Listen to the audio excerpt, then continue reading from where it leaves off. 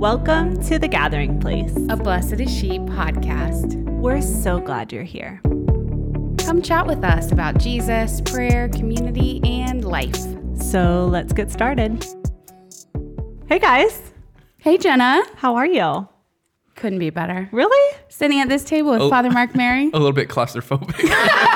Father's too close right now. Father. Hi. Well, we are joined by Father Mark Mary. Hi. How are you? I'm good. Happy to be Besides back. claustrophobic. Father, would you mind introducing yourself in case this lovely lady, Our sweet listener. the one lady, hasn't listened to your other episodes with us? Hi, I'm Father Mark Mary with the Franciscan Friars of the Renewal and co-founder of Blessed Are We, Come on.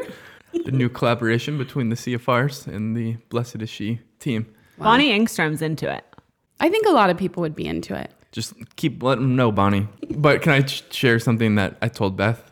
What I didn't realize, so I was here not that long ago for my first in-person Blessed Is She performance, recording.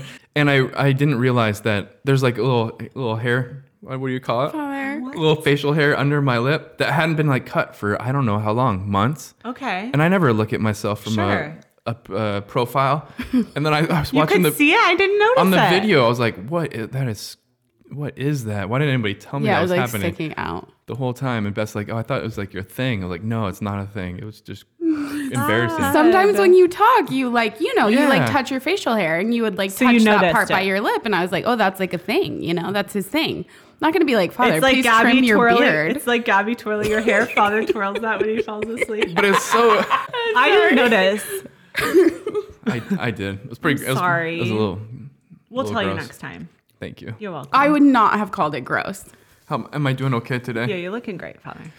Beard looks good. Thank you. I probably spend less than 5 seconds looking in a mirror every day, So there's some downside to that. Do you not brush your teeth in front of a mirror? I brush my teeth. Or are you only brushing your teeth for 5 seconds? And where I live, we don't actually have a mirror in the bathroom where the sink is. Okay. The one that I use. You guys, Brother Jose told Lucy that he sleeps on a mat. Mm-hmm. I was like, Lucy, should we send him something? Like, I don't know. What do you think he wants? I think it was Sienna, actually. She's like, well, he has enough rosaries. He's wearing one. I was like, yeah, he does. He has enough rosaries. I was like, what could we send him? Like a pillow or... Did you have an idea? No. A mattress? I feel like she said something, but now I forget. But if we sent a mattress, would someone use it? No. No, we have extra mattresses. Okay. Just some of us choose not to use the mattress. Oh, I see. Okay, Yeah. okay. So okay. if you want to, like what our rule says is the friars sleep on a mattress on the floor. Okay. So that's like kind of like standard, but you can get permission to use something less if you need less. I see. But you have pillows? Yeah. Okay. Yeah. And is that like are you making like a conscious sacrifice or offering? Is that like for someone something Oh, in that's a good particular? question. Is that just to like discipline yourself? The idea, the sort of value that's in our constitutions is that the friars are to be content with the minimum necessary, not the maximum allowed. For some of us, like if you don't need a mattress, you don't have back issues, whatever, like, and you can still be okay, you can still sleep, whatever. Like, okay, well that's like we'll kind of lean towards the minimum necessary. These little components of little sacrifices, little penances, things like that, are deeply entwined in our whole life. That's the idea. It's like we're not trying to get super. Like we're not typically uncomfortable, but we're never really like particularly comfortable. Like we don't have sofas, right? So like sitting on a wooden chair, it's like okay, this is fine. Like I'm not in pain, but it's not like sitting on like a lazy boy. That's why we have these chairs, actually. Just This for is you. Just, This just is for part of- us to... Yeah, that's what we're going for We're- too. yeah. This is part of the minimum I heard this was one necessary. of the commitments of being a part of Blessed Are We, is you only use wooden chairs in your house. That's it. So it's not that like every time I go to bed or wake up, I'm like, okay, I'm sleeping on this mat for this person, but the whole thing is like for the world. Just like And this is your sometimes there are life. particular intentions, like Mondays. Okay, first of all, you have a book coming out soon. Correct. Can you tell us what it's called? Father, congratulations. Thanks, Beth. It's called Habits for Holiness. I love that name. First book. Kind of scary. First of many. I Lord, mean, hear our prayer. In Jesus' name. I would never have thought I was going to do one, but this one essentially made it very easy. So the idea of doing another one isn't out of the question. Yeah. So it's not that intimidating at this point. It's really cool. I can't wait to read it. Can't wait for you to read it. Here it is, right here. We're gonna put it right here. Perfect. Picture of it. Sweet. Thank you. Yeah. That's not my habit on the cover. I haven't seen it. What? So do we Okay. love it if it's not your habit? It's a friar habit. It's just not my habit. You can't tell. That's the I whole see. thing. It's not about me. It's not me. It's us. It's the we. It's I love it. the patrimony I've received from the friars. Is there a subtitle? Small steps for big spiritual growth, I think, is the subtitle. What? I love that Me title. too. Okay, question in regards to the book. Yeah. Do you talk about this? Is this called asceticism? Yeah. Is that what that would be? Yeah. The concept of the book is this. It's like crazy world. Crazy world. We're all feeling it. And it can be super intimidating. And just to communicate like both the grace of hope, but also like a practical hope, right? Like theological, spiritual hope, but also practical hope. And the whole story of the friars essentially is living in kind of at least starting like a really chaotic place in the South Bronx at the time. It was called Fort Apache because it was like a war zone. It's like, it was just wild then. It's like, okay, here's like a crazy world. If you do some basic steps, some small things, and you just do it consistently, like you can follow Jesus, and you and your family can follow Jesus, no matter what else is going on. And so it's kind of responding to that, offering like some really super practical, like first, like it's really, really just about like, here's how you can begin. Baby steps, first steps, stuff like that. For us, it began in the South Bronx when it was literally called like Fort Apache. But like most people, when we look at the world, we're like, it feels like a war zone. Yes. And we feel powerless before it, and we feel tempted towards discouragement. It's like, no, like the friars been doing this to us for 35 years, historically for 800 years. Like the church has got this. Let's talk about it. So that's the idea. There's 3 chapters talking about living out the baptismal roles or charisms of being priest, prophet, and king. And so we talk about the penitential, the sacrificial aspect of it under our priestly identity, the priestly identity of the baptized, which is to make sacrifices. And the power of that. I'm not good at making sacrifices. You're probably better than you think. Your life is a sacrifice, Jenna. But when I try to think to myself, I'll stop doing this for blank, it doesn't ever last. What if it was more concrete? Tell me more. There's 2 proposals of how you can do it concretely. One would be, I call it the life novena. Okay. So for the next 9 days, I'm just going to live with all like the little sacrifices and like anointings that happen. I'm going to offer all of this up. All that comes with being a mom and a wife. I'm going to offer all of this up for this intention. And you just kind of give God permission. And when things go wrong and whatnot, you just, okay, I offer this to you. So you don't actually have to change anything, 9 days. Oh, Maybe that's that'll be amazing. the second novena I ever complete. All you have to do is say, I'm going to offer up. All of the annoyances for the next 9 days. I'm just going to offer, I'm basically, it's a life, that's why I call it life novena. I I'm gonna love offer up that. everything I do. Did you make that up? Yeah. That's amazing. Gold. Thank you. It works though. It's really deep. It really does work. Is that in the book or is this? It is in the book. Yeah, Wow. that's also in the book. Wow. I thought this might be a Exclusive. Gathering Place exclusive. No, but I'm sorry. Okay, and you had another tip. The second one would be for a particular intention. Again, like making one very small and concrete sacrifice for an extended period of time, probably like 6 months. And so that would be like, for the next 6 months, I'm not going to have dark chocolate. I'm not going to buy like a fancy coffee. And so, or just something even maybe more basic than that. Like it can't be crazy. It can't be super intense. Just like this small little thing, and you offer that for a particular attention for an extended period of time. And I've just seen a ton of grace from that as well. It's really cool. So the idea is just to be very specific and concrete, and that helps us. Part of the hypothesis of the book and just my work as a priest is that we don't have a sincerity problem, but we have a strategy problem. And so part of the difficulty of offering up these things isn't that you're not sincere. It's just like sometimes the work of figuring out what it can look like can be enough of an obstacle to keep you from doing it. Yeah.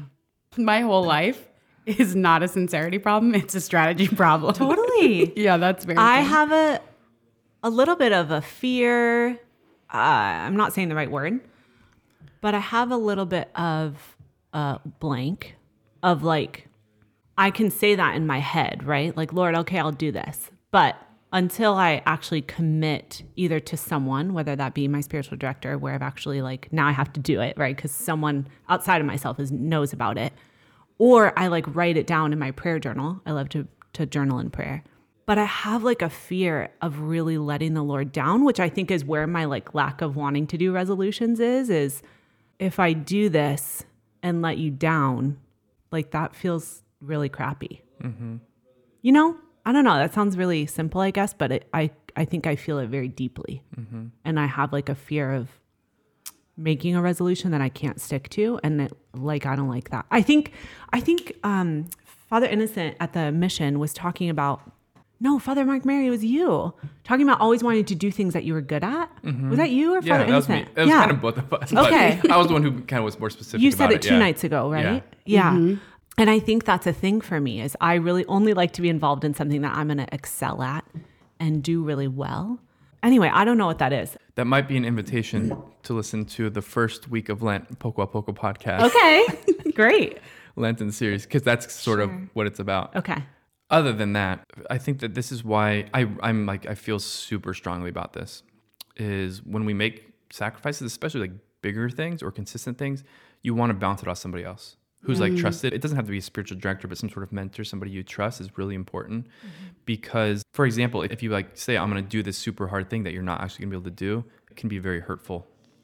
And so often what we do in our spiritual direction or mentoring, things like that, is like, usually we start small.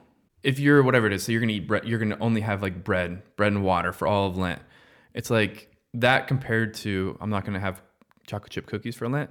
It's not like your little sacrifice is so powerful just on your own that like it's going to change the world. All this is just loaves and fish that were given to Jesus, and he's the one who's making it fruitful. Yes. And so what's most important is obedience. Okay. What's most important is obedience. And the Lord really, he looks upon the widow's mite, right? Like he really deeply values sincerity of gift, if it's the best you can do. But it takes humility to be willing to make just a small sacrifice for Jesus, because that's as strong as you are. It's a powerful gift. I think it's a natural thing to think like I'm going to sacrifice spending this time and actually like loving people outside of myself.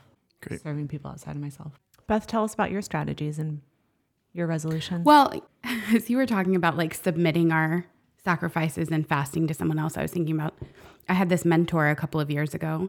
I had just undertaken something like in prayer with a lot of sincerity. Basically, I stopped eating meat like one day a week for this particular intention. And I felt like that was very concrete. It helped me to pray more consciously for that intention. So then I just got a little wild and I was like, well, I really want to be praying regularly and intensely for these other things as well. So it started small. It started with one day a week, but then it was up to like, I was basically just being a vegetarian. I didn't think much of it, but when I mentioned it to this mentor, she was like, stop doing that.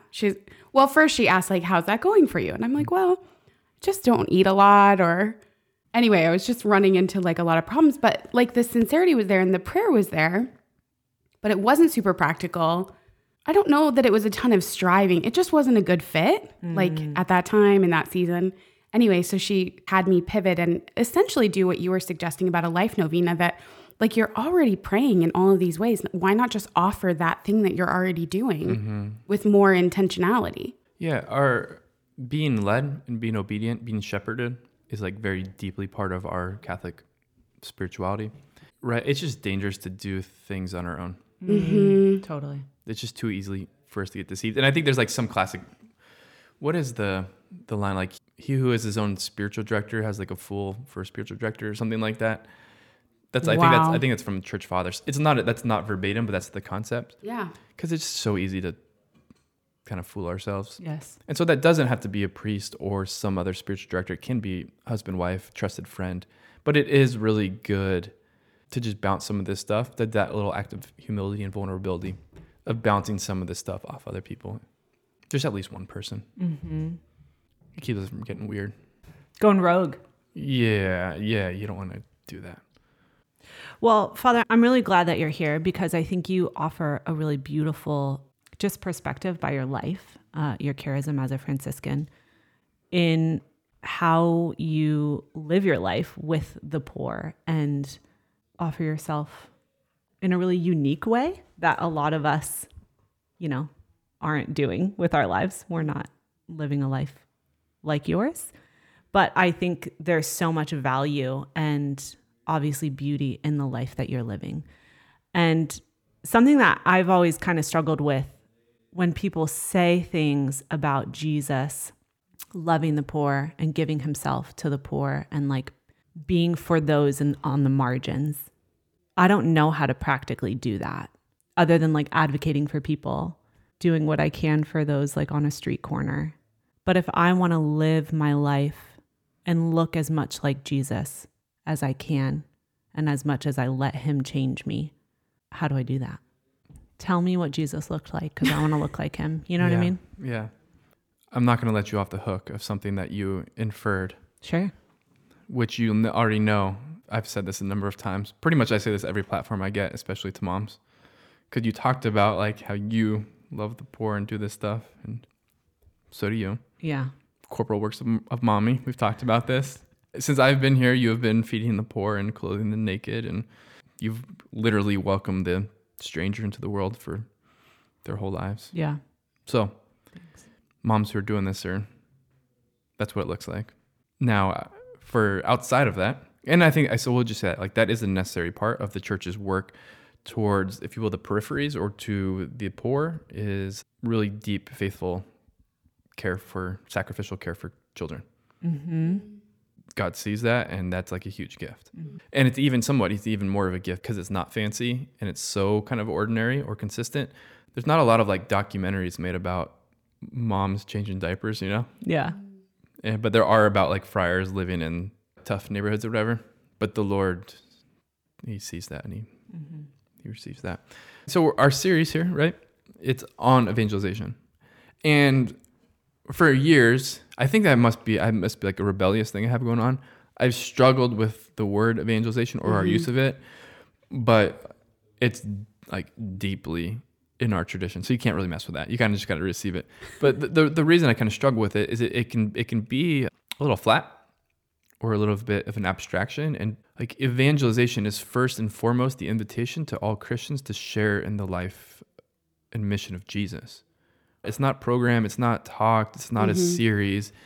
Evangelization is allowing the life of God to flow in your veins and to pour out in your life and to like radiate from your life. That's what evangelization is first and foremost about, right? As the Father has sent me, so I send you. And so it can't be compartmentalized to one particular component of our life or of our discipleship. As I think as you had with Father Innocent, like he talked about like prayer and holiness and intimacy with the Lord as an essential component of evangelization, 100%. But also like part of that is going to be the church's call to the fringes and to the poor, because that's really, really, really has kind of a privileged place in the life of Jesus, right? And Jesus comes, and what is the mission of Jesus that we share? And it's the Father has sent me, so I send you. He's come to reveal to the world the Father. And in revealing the Father to the world, like those who have seen me have seen the Father, in revealing the Father to the world, he's revealed that we have a Father who hears the cry of the poor. We have a Father who loves us, who sees us, who cares about our concrete concerns. And so the church and Christians must, if we're gonna proclaim to the world the fullness of Jesus, and by proclaiming the fullness of Jesus, the fullness of the Father, care for and love of the poor and the disenfranchised and those on the fringes has to be a part of our mission. But it's not always easy, right? Correct. I think to place it and anchor it deeply in our tradition is my go-to is Galatians 2:10.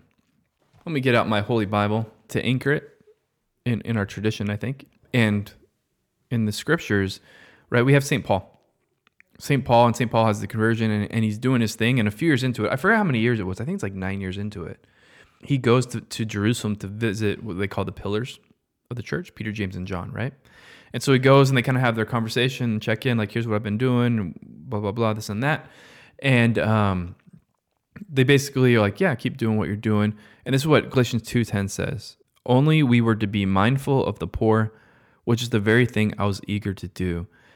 That from the very beginning, the pillars of the church, Peter, James, John, and St. Paul, they realized that foundational and central to the mission, to their mission as Christians, was to be mindful and to care for the poor, because that's what Jesus taught them and that's what Jesus did. And I think this is important because we basically generally look at St. Paul as the model of evangelization in his letter writing and in his work of evangelizing. The fruits of it are the evangelization of kind of the whole world. Mm-hmm. But part of his work was always being mindful of the poor. And I think part of its efficacy, the efficacy of his word and his example and his work, was because he proclaimed Christ in word. He also proclaimed Christ in deed. That's for us. Mm-hmm. And as we look at the world and we want to to bring Jesus. Often our first impulse is to do it with words and argumentation, but it might even be more strategic and effective to found it. Like we want all. We're not talking preach the gospel at all times, and it is necessary to use words, you know. Yeah. But maybe it might be a little bit easier and more accessible to start by loving the poor. But what that looks like can be a little bit scary and an abstraction, and it could lead to not a sincerity problem, but a strategy problem. Yes. Yeah. Yeah. So help me with that. Like, I think people believe that. You're a listener, our sweet listener. Mm-hmm. She's got a heart for those who are suffering. Yes. Totally. Not a sincerity problem for sure. Not a sincerity problem for sure. Yeah. But she might not be doing it Right. on a regular basis. Why do you think that is? Or what are some of those, like, what do some of those obstacles look like? Any ideas? Yeah, I think many things. I feel ill-equipped. That could be in terms of time, resources, knowledge, whatever they think they have to have. They're afraid they don't have it. What would I say to them? That's good. What if something comes up and Yes. I don't have the answer? Or what if it's awkward? I would say dangerous. Yeah. So not necessarily that it is dangerous, but the perception of that. good. Yeah. You know? So fear. I don't have the time. I don't have the money. I don't have the knowledge. I could be in danger. I'm afraid. Yes. I think there's like a lot of fear in all of those now that I'm like talking them out loud, huh? My other Surprise. thing that I said to you beforehand is like I'm praying and I'm like intimate with the Lord and I'm like talking about the Lord with my friends. So I guess lack of desire.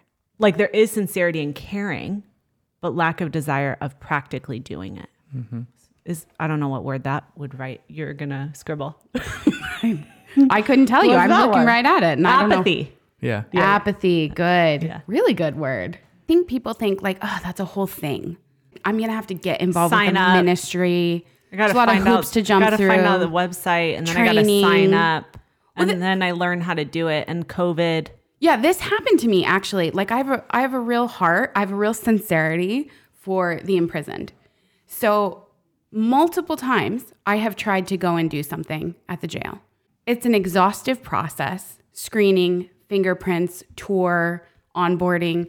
There's 5 different people from different churches who are never getting back to.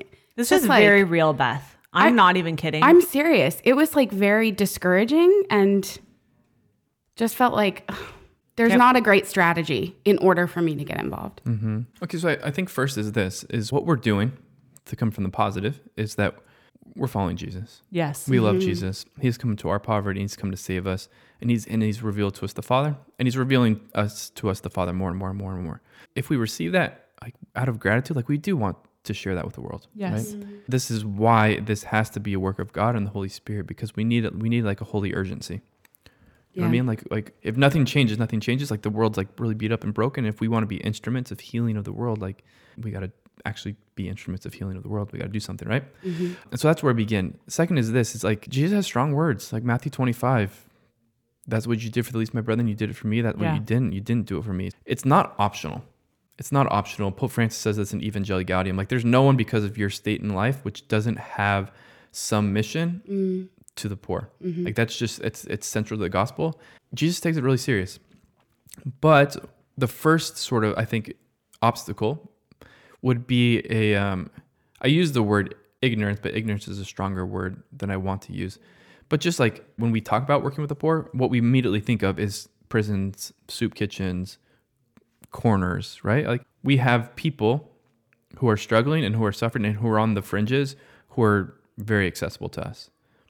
And so I think the principle that I would encourage people to apply in imitation of our Lord is called like the creativity of love.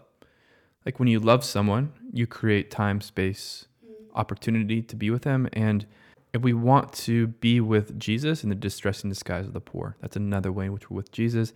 And we also want to be creative in bringing Jesus to the world. And so perhaps step 1 could be, okay, you know what? Like let's take a step back from what I think working with the poor is supposed to look like. And are there any people in my own life that aren't part of a program, that are part of my natural relationships, the fabric of my life, who I can care for today? And so that could be, making a meal for somebody who is getting, special medical treatment, something like that, being available for that, help out, offering an extra letter, kind word for somebody who just lost a loved one, It can certainly be material assistance, donations, things like that. Grandma.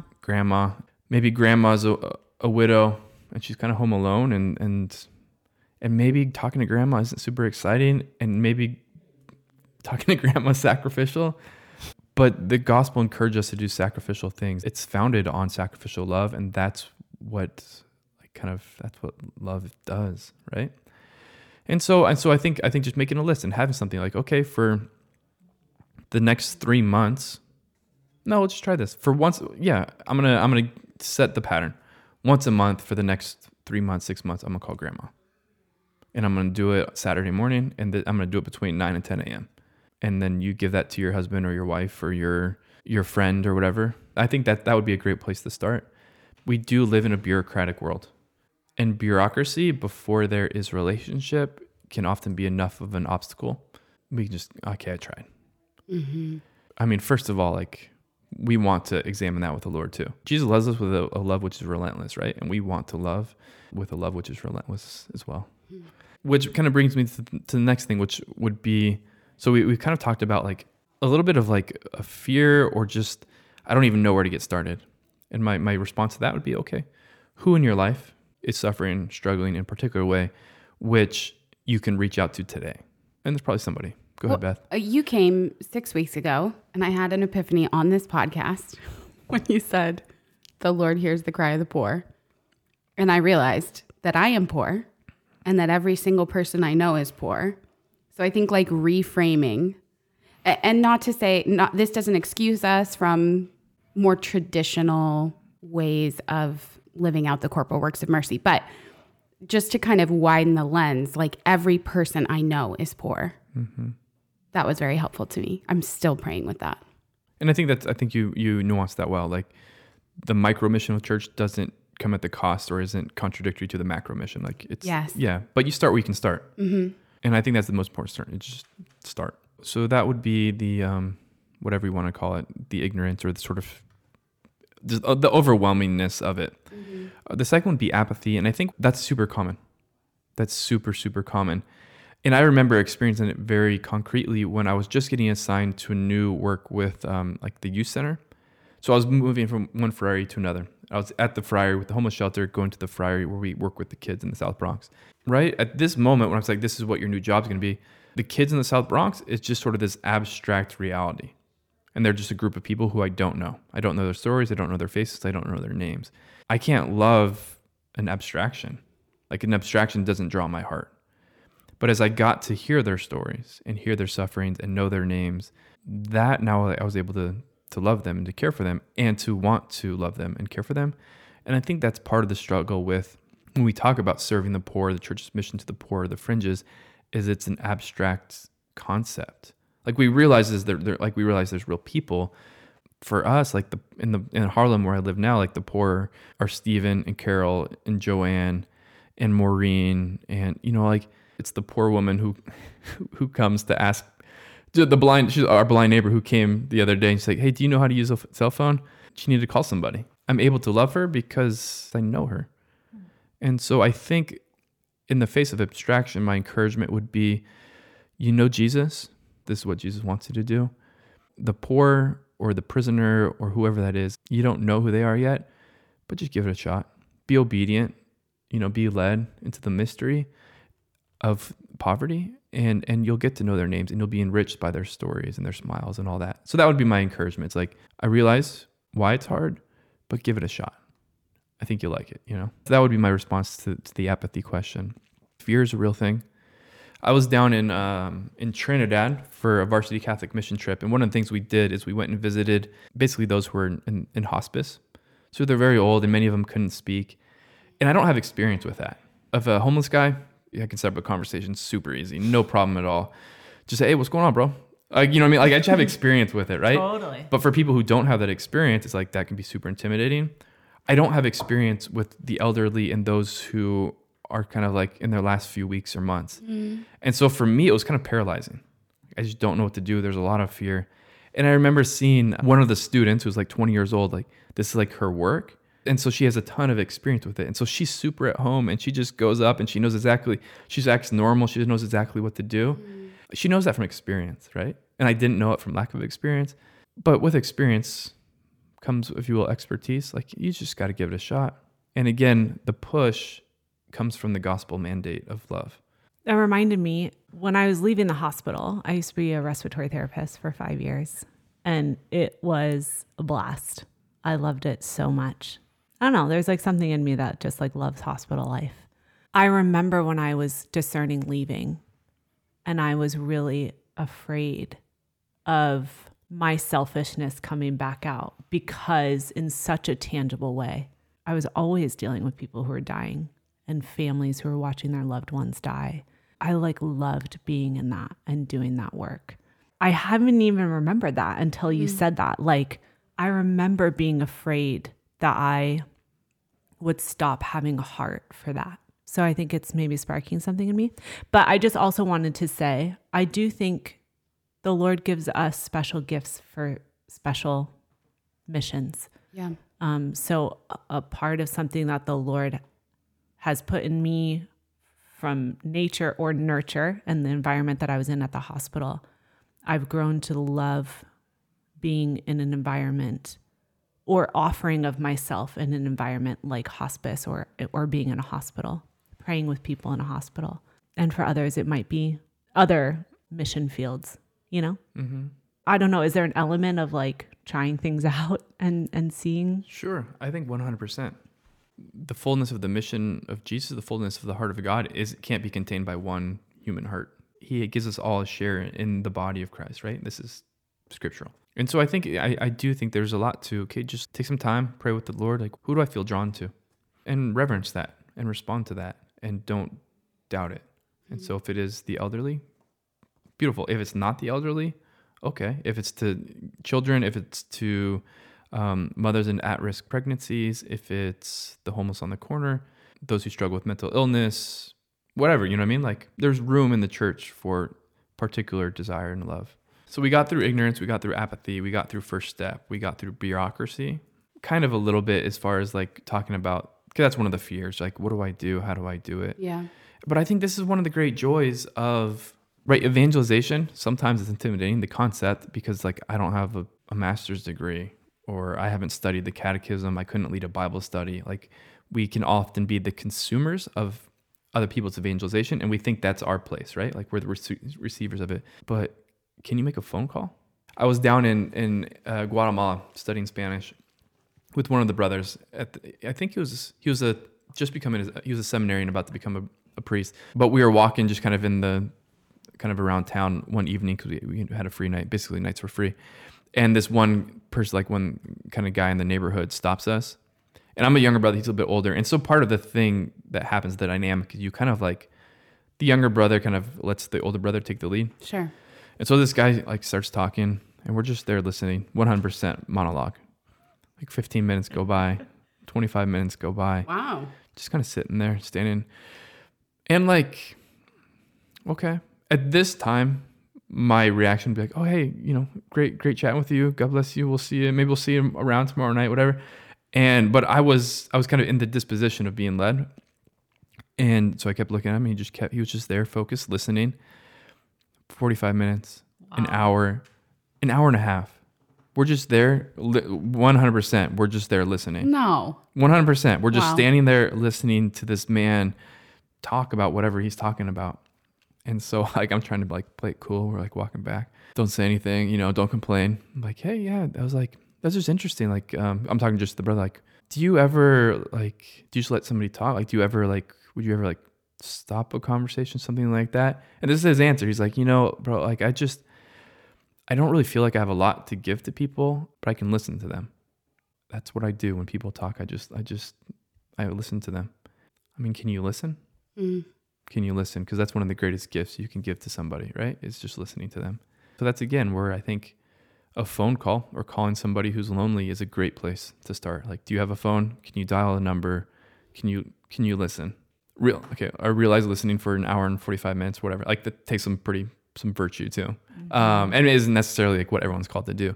But again, if we take evangelization out of a programmatic thing into a relational thing, I think we realize we're much more equipped than we might think. That would be my response to that. How's that? It was so good. Totally. I'm feeling equipped. Good. Good. You are equipped. Thank you, Father. You're welcome.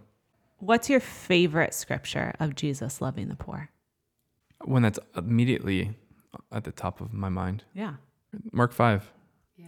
Right? The hemorrhaging woman, where the hemorrhaging woman comes, touches the cloak of Jesus or the tassel of Jesus. She's healed. And then he pursues her, right? And he needs to look at her. Mm-hmm. He needs to look at her because the mission of the church isn't just healing bodies or filling stomachs. It's looking with love. I think that's a great place to look, to be reminded of what loving the poor and evangelization looks like. It means stopping what you're doing and going to seek the suffering so that you can look at them with love and that they can see in your eyes the love of the Father. So there's this quote from Jose Maria Escrivá, and it is, to take advantage at any time the inspirations of the Holy Spirit, who is the shepherd of our souls, we ought to be seriously committed to dealing with God. We cannot take refuge in the anonymous crowd. God seeks us out one by one, and we ought to answer him one by one. Here I am, Lord, because you have called me. And I've taken such comfort in the fact that I'm not one in an anonymous crowd, that the Lord sees me, that he's found me. And I just think that that's so cool to think that that's how we can be the Lord to other people too. Mm-hmm. That we can tell someone, you're not one in an anonymous crowd. Like, you are seen. Mm-hmm. You are loved. I'm practically, tangibly loving you. You can't take refuge in the crowd of this word, of the mission to love and serve the poor. Mm. Right? So for our sweet listener and for each of us, like, yeah, the church has a mission to do this. Like, okay, but you can't just hide in that crowd. But like, let the Lord speak to you specifically and say, like, you have a necessary role to play in this as well. As he loves us particularly, he calls us particularly. So good. Thank you, Father. Thanks, Father. Thank you. Thanks for having me. Always. Good to be back. Mm-hmm. Would you close us out in prayer, Father? Thank you, Father, Son, Holy Spirit. Amen. Lord, we thank you for seeing us and for loving us and caring for us particularly and uniquely. We thank you for being willing to be inconvenienced by our sinfulness and our need of a Savior, and for taking flesh and for living this mission of seeking out the brokenhearted and restoring your kingdom and saving us. Lord, we pray that you may give us your own heart, that we dare to be inconvenienced by the cry of the poor. We just give you permission to live your life through us. And we pray, Lord, for a creative spirit of love, that we may, with initiative and perseverance, seek out those whom you have brought to us to care for and love, and to reveal your particular love for. And Jesus, we need you, we trust in you, but we deeply desire to be your instruments, your disciples, to reveal to the world which is so in need of the light of the Father's love. Lord, we give you permission. We say yes. Be it done unto us according to your word. In Jesus' name we pray. Amen. Father, Son, Holy Spirit. Amen. Thank you, Father. Thank you. Thanks, Father. See you next time. See you next time. Bye now.